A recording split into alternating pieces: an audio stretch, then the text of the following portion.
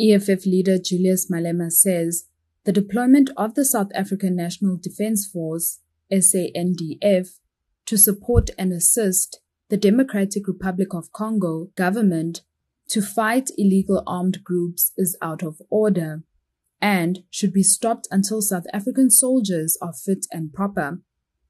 President Cyril Ramaphosa authorized the deployment of 2,900 SANDF members as part of South Africa's fulfilment of its international obligation to the Southern African Development Community, SADC, mission to support the DRC. On Thursday, the SANDF confirmed 2 soldiers were killed and 3 wounded at their base in the DRC when a mortar bomb fell in the base. Malema was speaking during a media briefing on Thursday. South African deployment of soldiers to DRC is out of order. It must be withdrawn with immediate effect. Not that South Africa is not supposed to deploy in DRC. We're supposed to deploy in DRC and be in the forefront. We just don't have the army. Our army can't look after cabbages. I can't hire them in my farm to go and look after cabbages. We just don't have the army. The ANC has collapsed the army. That's why in the manifesto of the EFF we say, we will finance the army and make sure that it's properly trained and the necessary equipment needed for the success of the army is provided. The army has collapsed. How come the AK-47s just enter South Africa with ease? Look at what KwaZulu-Natal has become now, where guns are found with ease. AK-47 is associated with Mozambique. It's even on their logo. The flag of Mozambique has got AK-47 because that is a weapon of their choice. It has never been for us. So it tells you this thing is entering somewhere. Where is the army? It's not there. There's no army. So they are sent there to be killed because they are not properly trained. They must come back home, and we must stop with any military deployment until we are fit and proper.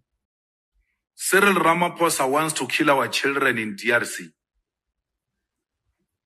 Those rebels, DRC, they are well equipped. Who goes to a base of an army if you know that thing is an army and is powerful? You go to the base once you have undermined them. We were undermined to that level. And it's not for the first time. We were beaten Central African Republic. Also in the base. According to the presidency, the budget for the mission is more than 2 billion rand. The cost is said to be shared by SADC member states. What kind of an army is this one that get easily attacked in a base? If you are saying you've got the army and with so much money being used to go and finance the ANC election campaign. Because that's what they are doing. They are sending those soldiers there. The last time, you remember, the soldiers, SG, were complaining that they are deployed, was it July unrest or something? They didn't have food. They didn't have food. The soldiers did not have food.